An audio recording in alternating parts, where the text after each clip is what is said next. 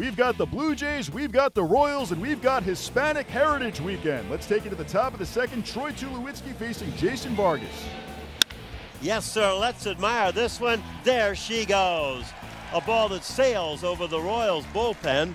And Troy Tulowitzki has definitely put the Blue Jays in flight here, leading 1-0 in Kansas City as Troy hits his third. Left-handed hitting Eric Hosmer will lead it off for the Royals in the fourth. This pitch hit in the air to right field. Bautista's going back. He's at the track. He's feeling for the wall. He's there, but it's gone.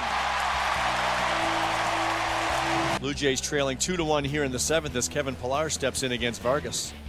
They're looking for some of that today, and Kevin Pillar leans into one. It's a fly ball to deep left field, way back and gone. Left-handed hitting Alex Gordon, 2-2 tie here in the seventh inning. Escobar on first with one away. The 0-1 pitch, hit on a line into right field. Base hit, Escobar around second, he'll get to third. Gordon round to first, Bautista got the ball in the corner to his cutoff man. Escobar being waved home, and the throw to the plate is late. Luke Maley has no play. Escobar scores, Gordon moves on to third. And the Royals have taken the lead here in the seventh inning. They lead the Blue Jays 3-2. The Royals with 4 in the bottom of the ninth last night to win at 5-4. Blue Jays were looking for a rally here now with 2 outs in the ninth inning. The stretch.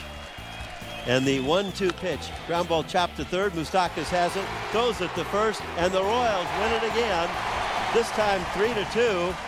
They've won 11 of 13. They're over 500 at 37-36. 3-2 Royals is your final score. They've won 11 of their last 13 games. Jason Vargas improves to 11-3. He goes 7 innings, allowing 2 runs on 8 hits. Marco Estrada drops to 4-6. Sunday, Francisco Liriano will be on the hill for the Blue Jays. He'll square off against the Royals' Jason Hamill.